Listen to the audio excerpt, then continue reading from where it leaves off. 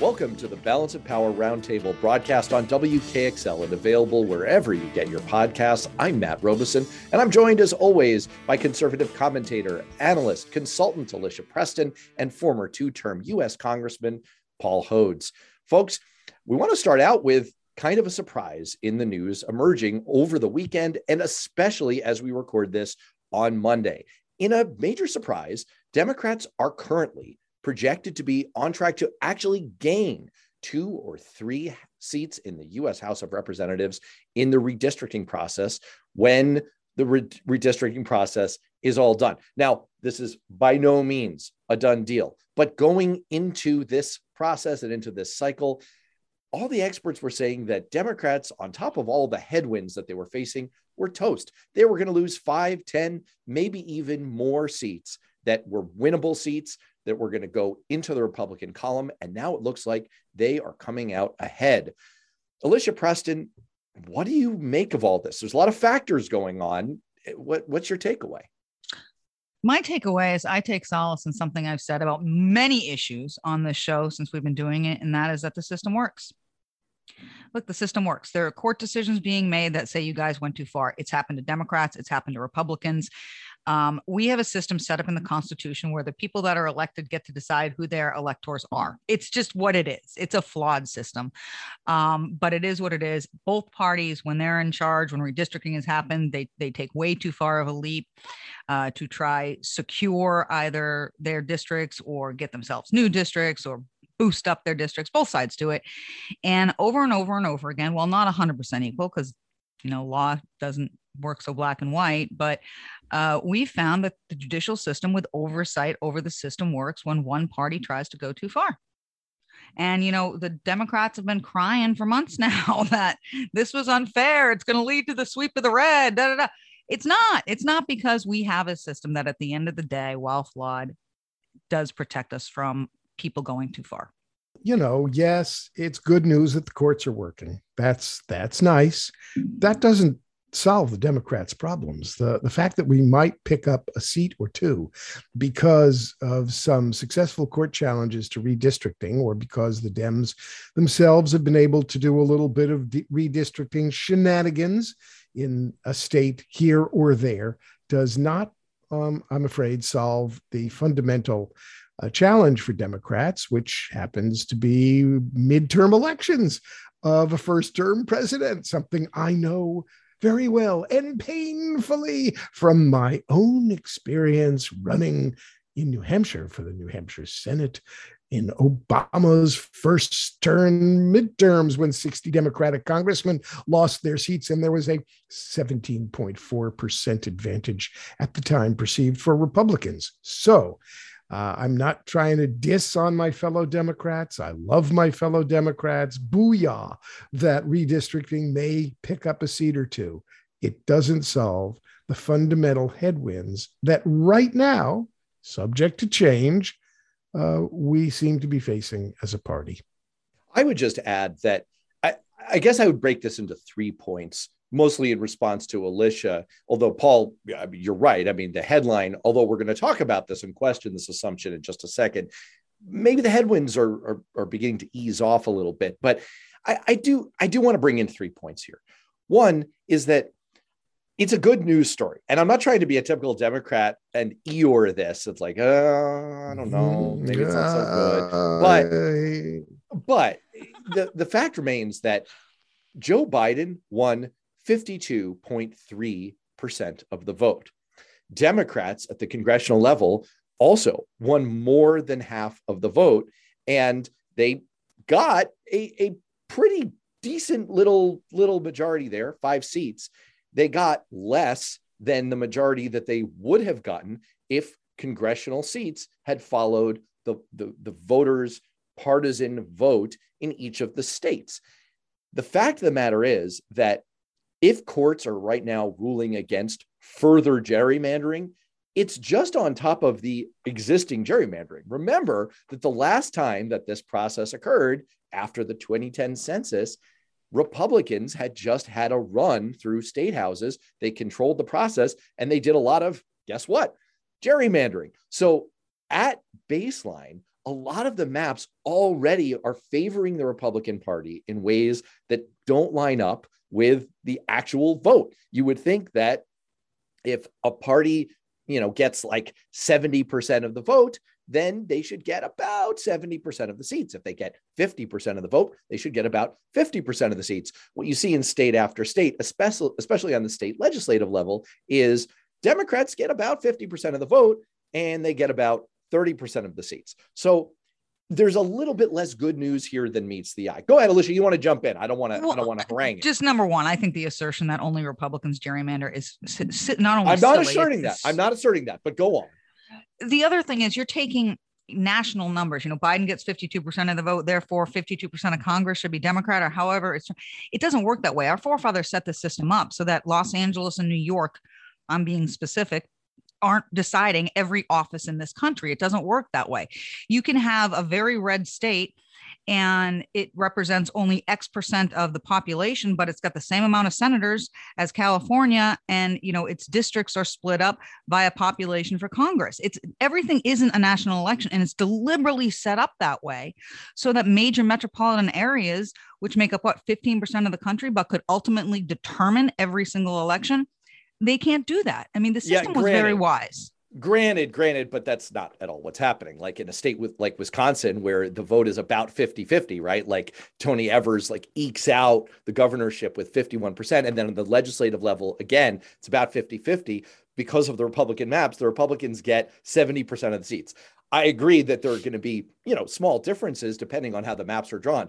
But when you talk about these yawning chasms of difference that are clearly just because of the way the maps are drawn, it's like, the analogy here is that Republicans get to set what the starting blocks in the race are, and they put themselves 50 yards out ahead. And then they say, well, it's easy. If you want to control the rules, just win the next race, but you're starting 50 yards ahead. But anyway, I just want to also point out that you're right.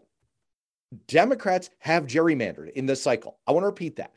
In Illinois and New York, Democrats have gerrymandered in this cycle. Why? It's because they're not going to unilaterally disarm. Republicans would like nothing better than for Democrats to say, we really want commissions. Everywhere we've had the ability, we've put in commissions to try and make this not be a process controlled by the partisans, but we're going to just give up. So if we don't get a commission, go ahead, Republicans, do what you want with us. It's fine. They're not doing that in these two states. By and large, though, the reason that we're not seeing Democrats getting absolutely crushed here is because courts are coming in and they're saying, no, Republicans, really, seriously, you're going too far. And because commissions have drawn some maps in several states, the maps that commissions have drawn, like Arizona, Iowa, Montana, the maps that are put in place because Democrats pushed for commissions are not favorable to Democrats. They're favorable to Republicans. So this is not a both sidesism. The final thing I'll say is, I had the former Ohio Democratic Party chair, David Pepper, on Beyond Politics a couple of weeks ago, pointing out that this kind of thing doesn't happen by accident. I agree with you, Alicia, that the system is working to some extent, but it's working because Democrats have worked their butts off to make sure that they win races for Supreme Court districts for Supreme Court seats in states where the Supreme Court is an elected position, which seems a little crazy to me. And they've actually done the work at the local level to try to, create the conditions so that there's a backstop and a safety net so that the system can work. If the system were left to its own devices, it would not be working so well. All right, that's it. My harangue is over. Okay. Everyone is stunned into silence by my harangue. Okay. Okay. Yeah, it's not both sidesism. And Alicia could point the finger and say, oh, look what Democrats are doing when they have control. They gerrymander just like Republicans do. Ha ha, there goes you and your independent and your commission business. But frankly, the Republican approach to gerrymandering so predominates the political landscape that argument falls on somewhat deaf ears. Well, the point is that there are two states where Democrats have gerrymandered. everywhere that they've been able are you to on pass, record? There are only 2 states in the There are United 2 States of states America in There all are of Democrats history. have gerrymandered. In all of There history, are 2 forever. states right now Forever. that are badly gerrymandered, that are out of whack of the level that what you just set up as the standard, which is they are badly out of proportion. Illinois and New York. The Democrats are in control there, and they've gerrymandered. Everywhere they've been able to put in a bipartisan commission, they've put in a bipartisan commission. And sometimes they don't like what the commission said. They've contested what the commission said in Virginia because they don't like the outcome. When Democrats have an opportunity to take it out of the hands of partisan elected officials, they've done that. When Republicans have had any opportunity, they have gerrymandered. There is not a single example anywhere in the country where Republicans control the process and they haven't gerrymandered to the absolute maximum extent. And the safety net is the courts, who have occasionally come in certain cases like North Carolina, where the decision came in on Friday, or Alabama or Pennsylvania or Ohio, and have said, okay, this is too ridiculous for us to even look at with a straight face. Every chance Republicans get, they gerrymander. So no, this is not a both sidesism. There is a difference here.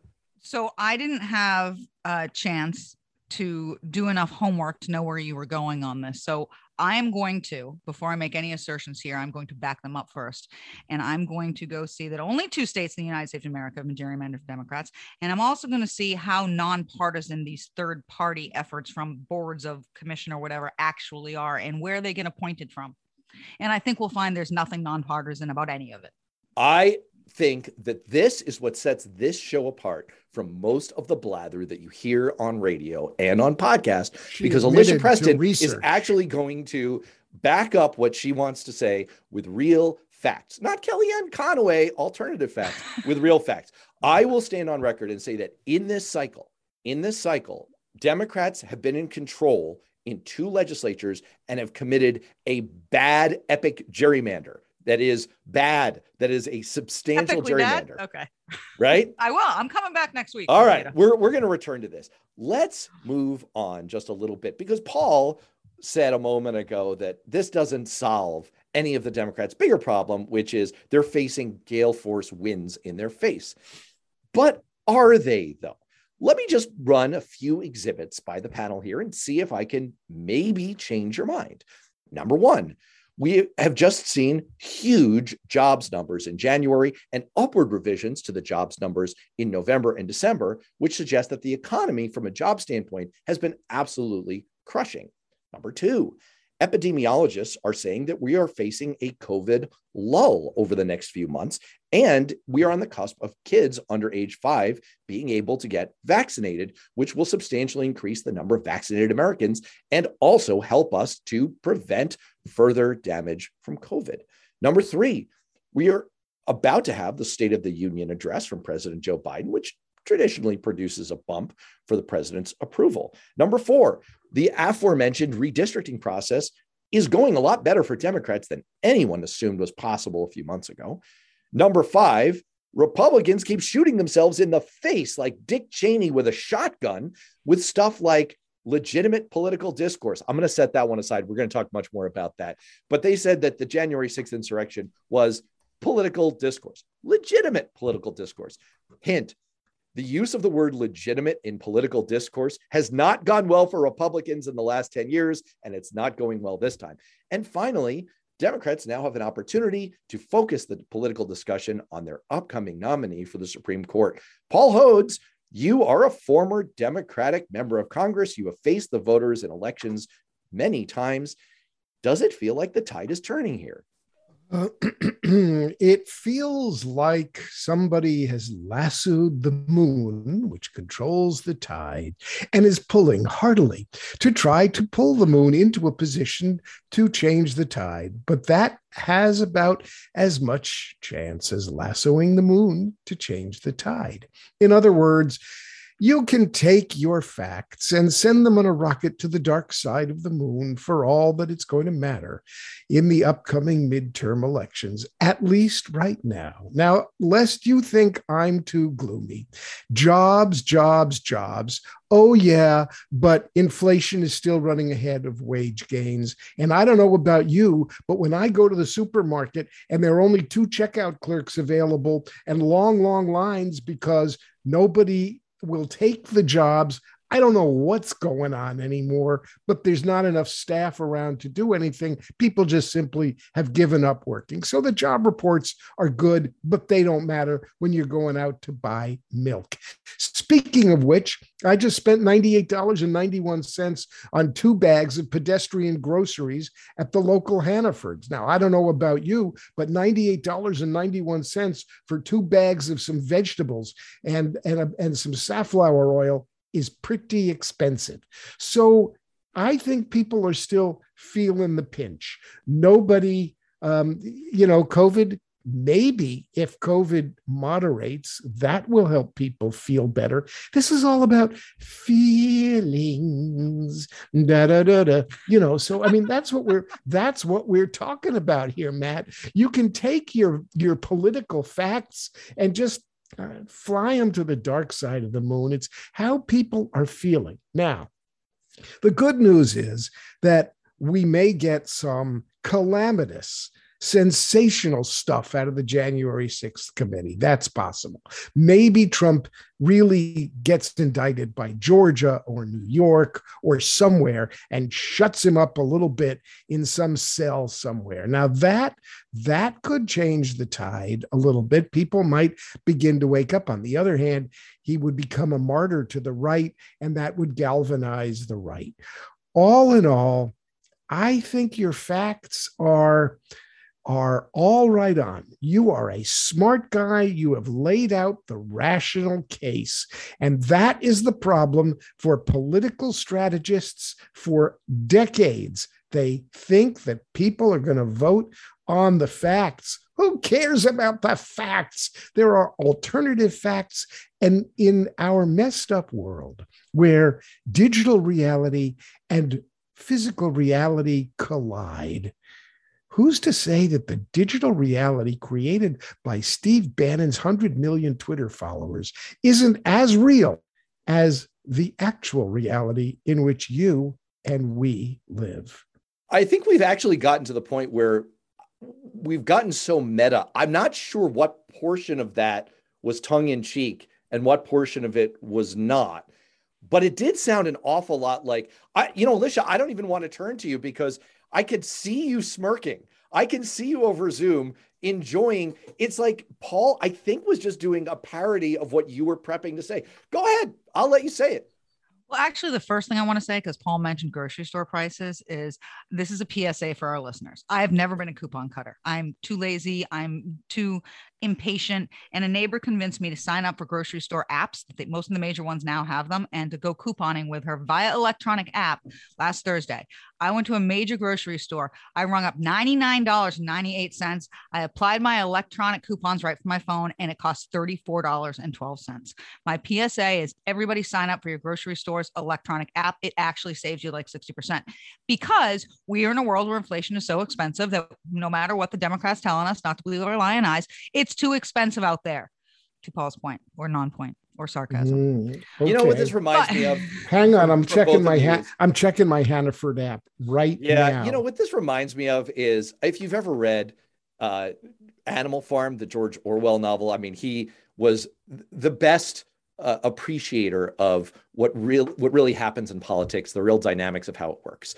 And you would have, in the world of Animal Farm, the animals would make arguments about what they should do next. And then the forces on the populist side would get the sheep to go 4 legs good, 2 legs bad. And I just hear a lot of this over and over again. But inflation, which is up 7%, most of which has been erased by real wages, which have gone up 5.4%. Oh no, but you can't give me numbers. Good gracious. Why on earth would we ever listen to facts?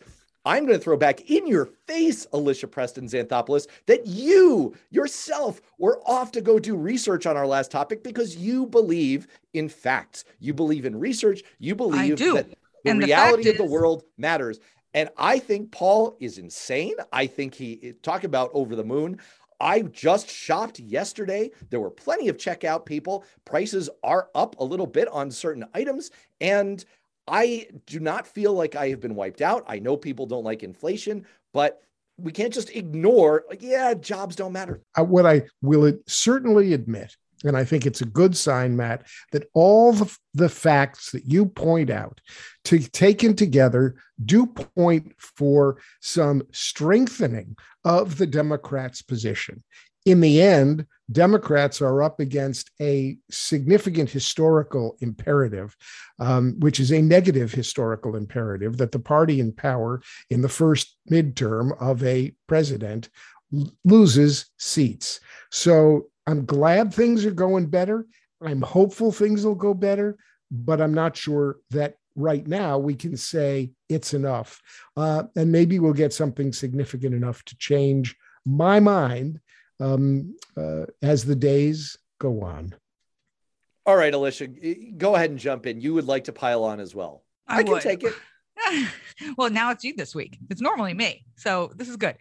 Look, you talk about facts, but the facts are going to be the ones that affect individuals. The facts for me and my household and my family have nothing to do with what economists say in Washington or what a jobs report says. It's great that jobs are being created, but when I go to vote, I can tell you right now, the household income in my home has not increased. The cost of living has increased significantly.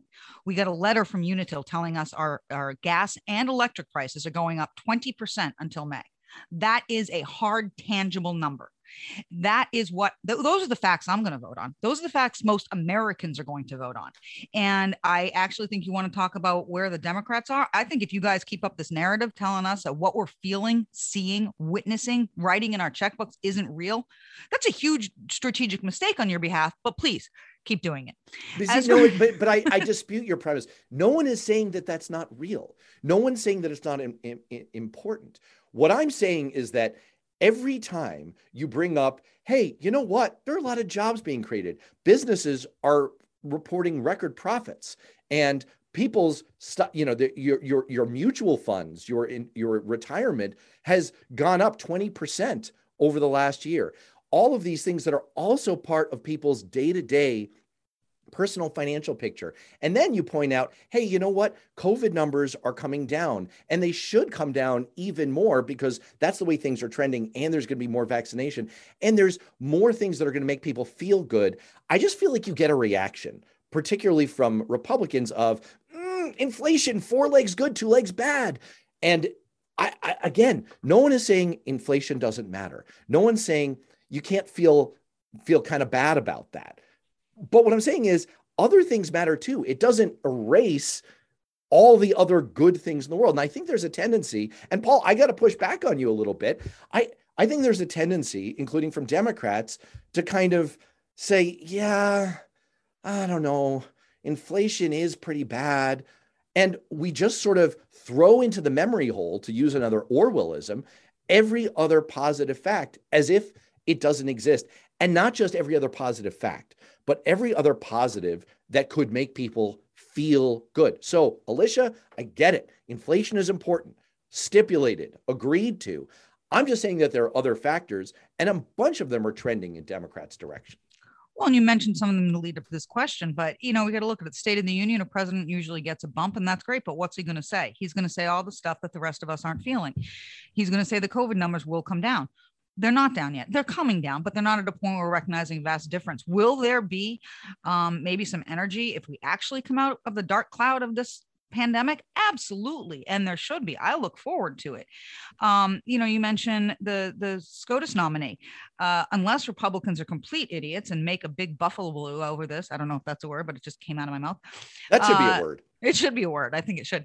Unless they do, then it's going to kind of be not a big deal because it doesn't change the makeup of the court. And I don't think there's going to be a huge fight other than from some fringe Republicans, perhaps.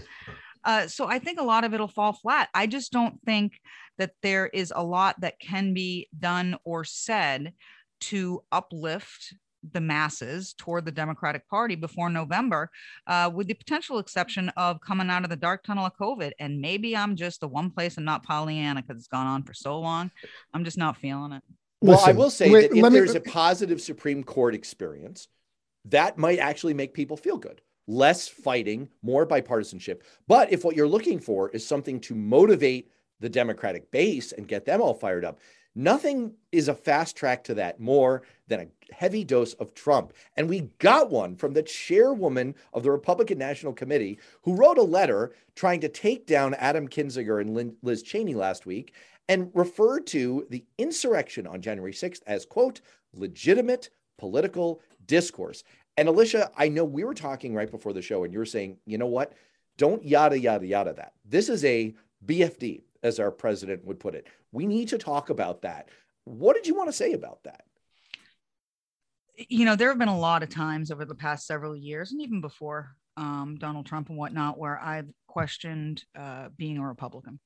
Not because I don't agree with their policies. I am a fiscal conservative and I am a lover of individual freedoms and liberties, but because what do I want to be associated to? That was the first time, the very first time I sincerely considered very publicly switching parties to an independent because I want no association with it. I don't think we understand. Wow. I don't think they understand what they did. 150 plus police officers were injured. One was killed as a direct impact. Others were killed subsequently down the road in tertiary measures because of it. They stormed our United States Capitol, the People's House. I am actually enraged by this. This one really got me. And they did it. And because of politics, they want to dismiss, not rewrite history. This isn't revisionist history. This is a lie. To say this was a legitimate political discourse is a lie. And they're trying to propagate it upon the people to convince them, well, they're not that bad, stand with us. And I don't know who they're supporting. They're not supporting Americans. They're not supporting we Republicans who are just regular folk out here who don't want our taxes raised and want individual freedom. Who are they supporting? They're supporting Donald Trump. They're using the power of our government and the power of one of two political parties to censure people duly elected by the people, to deny what happened, because they don't want it to look bad against one man. I've never seen this in this country. I've read quite a bit about our history. I've never read about it in our country. This one got me. And then I talked to a lot of Republicans over the weekend, and I'm not leaving the Republican Party, because what I found is most of us are like me. Most of us were enraged. We're incensed.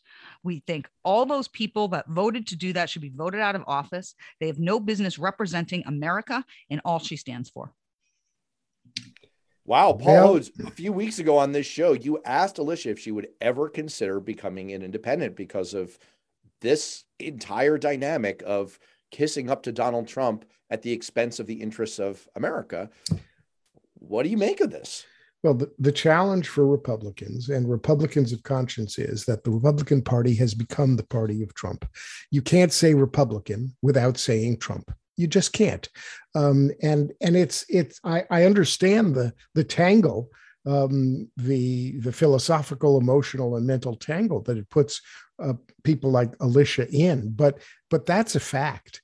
The Republican Party is dead. It's splintering, and the majority of the Republican Party apparently is still the party of Trump.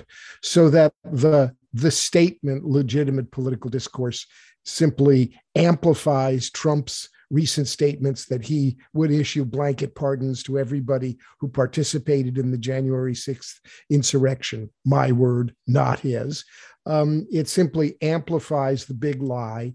And sadly, for Alicia and others, the Republican Party is the party of the big lie. It is the party that is working on stealing upcoming elections. It is Donald Trump's party. So I don't envy Alicia, who cares about politics and principle and our country. I don't envy the difficult position she feels herself in, but the R after her name really ought to be a giant T at this point. Well, I'm sure that we are going to return to that topic. I'm very confident that we will. I have nothing more to say about it. I'll tell you one other area where people are not being given the opportunity to say much more. We have seen kind of a spate of cancellations, of being removed from jobs and platforms in the last week. And maybe I'm overly connecting dots here, but I just wanted to ask both of you what you make of, we saw Whoopi Goldberg and her questioning of whether the Holocaust was based on race. We've seen Joe Rogan, which we talked about on our show last week, and the whole imbroglio over his COVID misinformation. And now someone has released a supercut of his use of the N-word and questioned the context in which he did that and whether there's ever any context in which he should be able to do that. We've seen the president of CNN step down over an in-office relationship. We've seen the attempted de-platforming and booting from the party of Adam Kinzinger and Liz Cheney. So do you connect these dots the way I do? Have we reached a point where, speaking of legitimate political discourse, the only move left we have in America is you come down, you don't get to be on the air, you don't get to be part of a party, shut up and go away? Is that, am I overly finding a pattern where there is no pattern here? I personally think each of the situations you mentioned are different, and I could discuss why each of them are different and the situation unto itself. But overall, I'm completely opposed to the cancel culture. I think what Whoopi Goldberg said, whether I agree or disagree, is irrelevant. I think these are things that are worthy discussions to have. If someone feels that way, let's discuss why. She was talking about race in the color form as opposed to an ethnicity and or a culture and or a religion. I don't know if I agree with her or not, but I think it's a worthy discussion. Joe Rogan, he said the N-word a jillion times. Does that mean you cancel him? Or are these Spotify can certainly remove them. They're a private platform. You know, Kinzinger and Cheney, these are all individually different things. But I think rather than canceling people, we should be allowed to have a discussion. And then the viewer, the listener, the voter gets to choose whether to watch, listen, or vote for those people based on these opinions. That's how it always was. If you say something that's unpopular or offensive to a Jewish person, Whoopi Goldberg, then maybe people stop watching you. Maybe advertisers pull out. There are things to happen. I'm going to suspend it for 2 weeks. I don't get it. You either it's punitive, but you're going to have her back on the show, so her character's okay, even though it was a character flaw. I just don't get it. I don't think Whoopi should have been suspended. I think, and not again because I agree or disagree with what she said. I just think we cancel things rather than have discussions. And when you do that, you have an uninformed and ignorant society. It's the same as book banning. Paul? Well, that's interesting. A different way to handle it is for public condemnation and for Whoopi to have to argue about it in public with people on her show who take her to task for her off-center, off-base, inappropriate views. And that would be a different way of handling it. The question is the way she thinks so morbidly awful that she's removed from the air, or does it open a discussion? And who is it too much censorship? Is it too much wokeness? Is it too much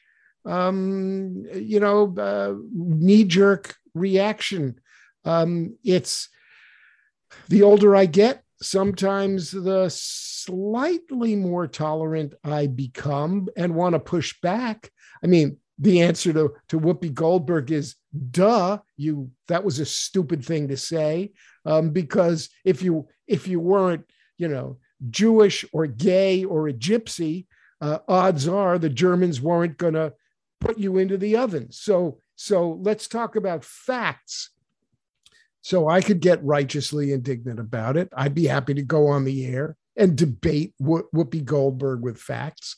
So, I think there's a lot to be said about a culture which is so reactive that it stifles political discourse. And if in fact that's what we've become, that's not necessarily the right answer in many circumstances. I want to pick up on what you were saying about Whoopi Goldberg, and it's a very interesting. I'm going to first say that I basically agree with both of you. And it's complicated in the case of Whoopi Goldberg because she was reflecting a confusion, a view that many people share. Now, it's wrongheaded and it's historically inaccurate, and it's pretty blind and deaf to the reality of ongoing anti-Semitism in our society and around the world. But there are many people who think that way.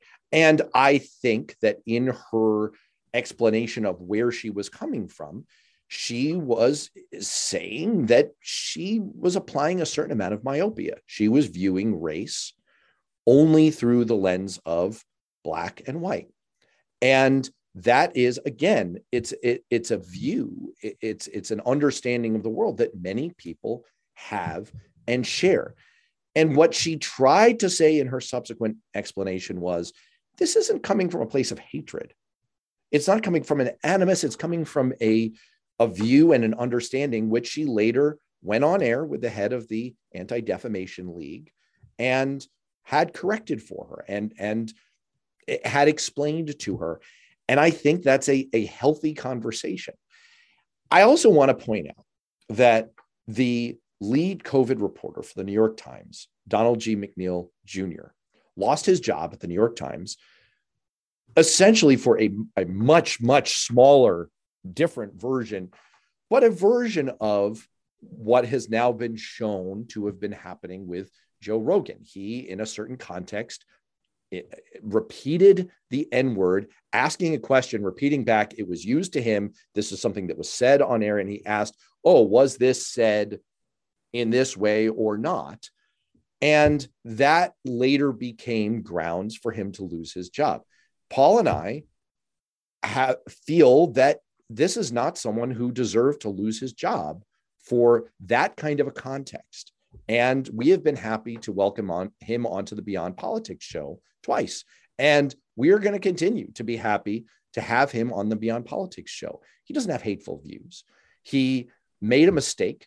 And I'm not excusing what Joe Rogan has done, but I think we've lost a certain ability in our culture to give people some grace and to give them the ability to change and learn and to say, you know what, I get it.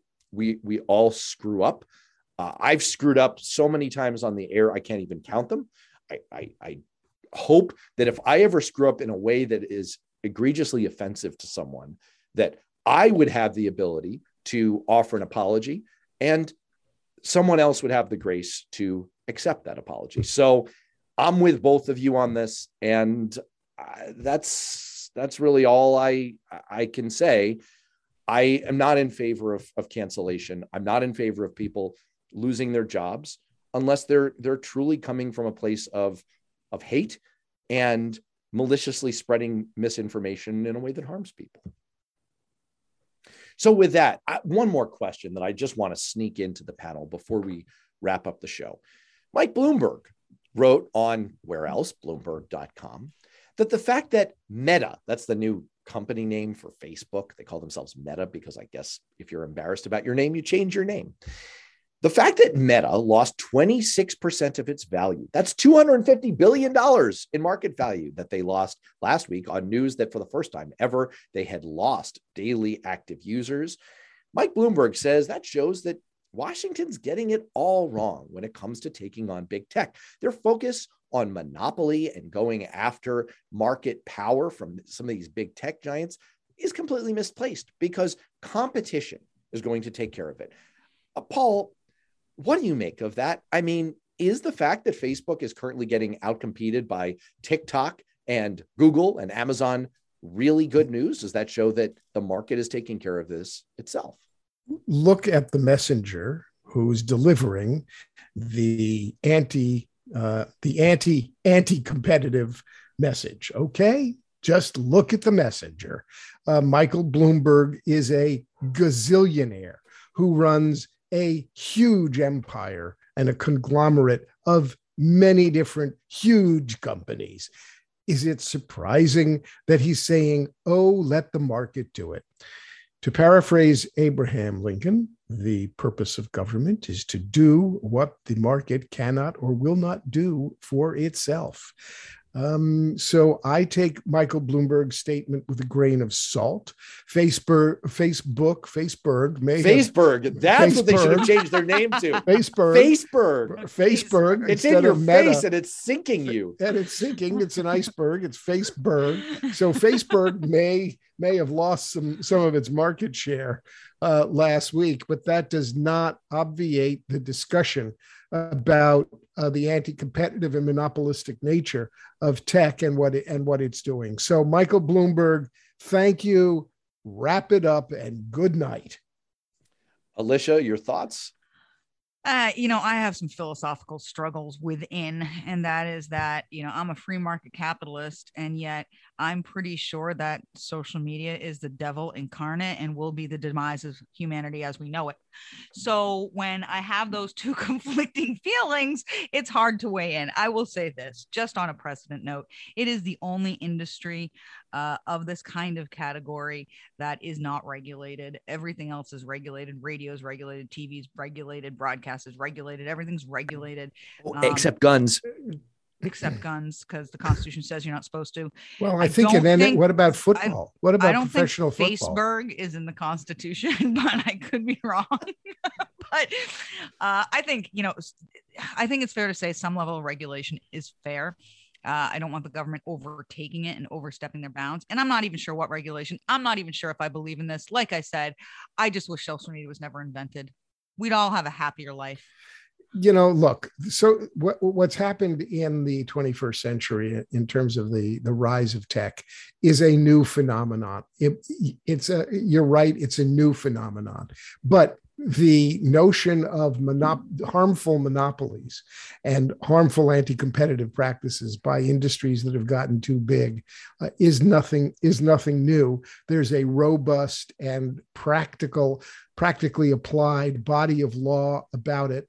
The tech giants ought to be as subject to that practical application of a body of law as anybody else is.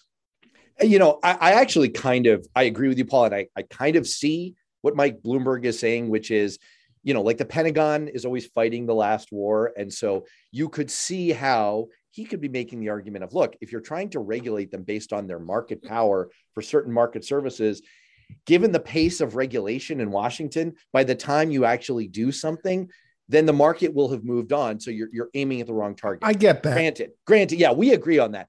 But that doesn't mean that Facebook isn't crashing into all of us and sinking our society. Alicia's right. We are basically, Paul, Alicia, you're Leo and Kate. Okay. And Facebook is taking you down. And Paul, unfortunately, as the Leo in this conversation, you're going to end up drowning, man. And I mean, all of us are in this position where big tech, we know from the internal Facebook files, we know from Frances Haugen, the Facebook whistleblower, that Facebook is truly harming our individual health and our politics and our society. And yes, they should be regulated, even if it's not on monopoly grounds. Mike Bloomberg, you're wrong. Facebook needs to be regulated. And on that note, we are going to have to sign off. Maybe the lifeboats will reach Paul Hodes and Alicia Preston in time. I'm Matt Robeson. We'll see you next time.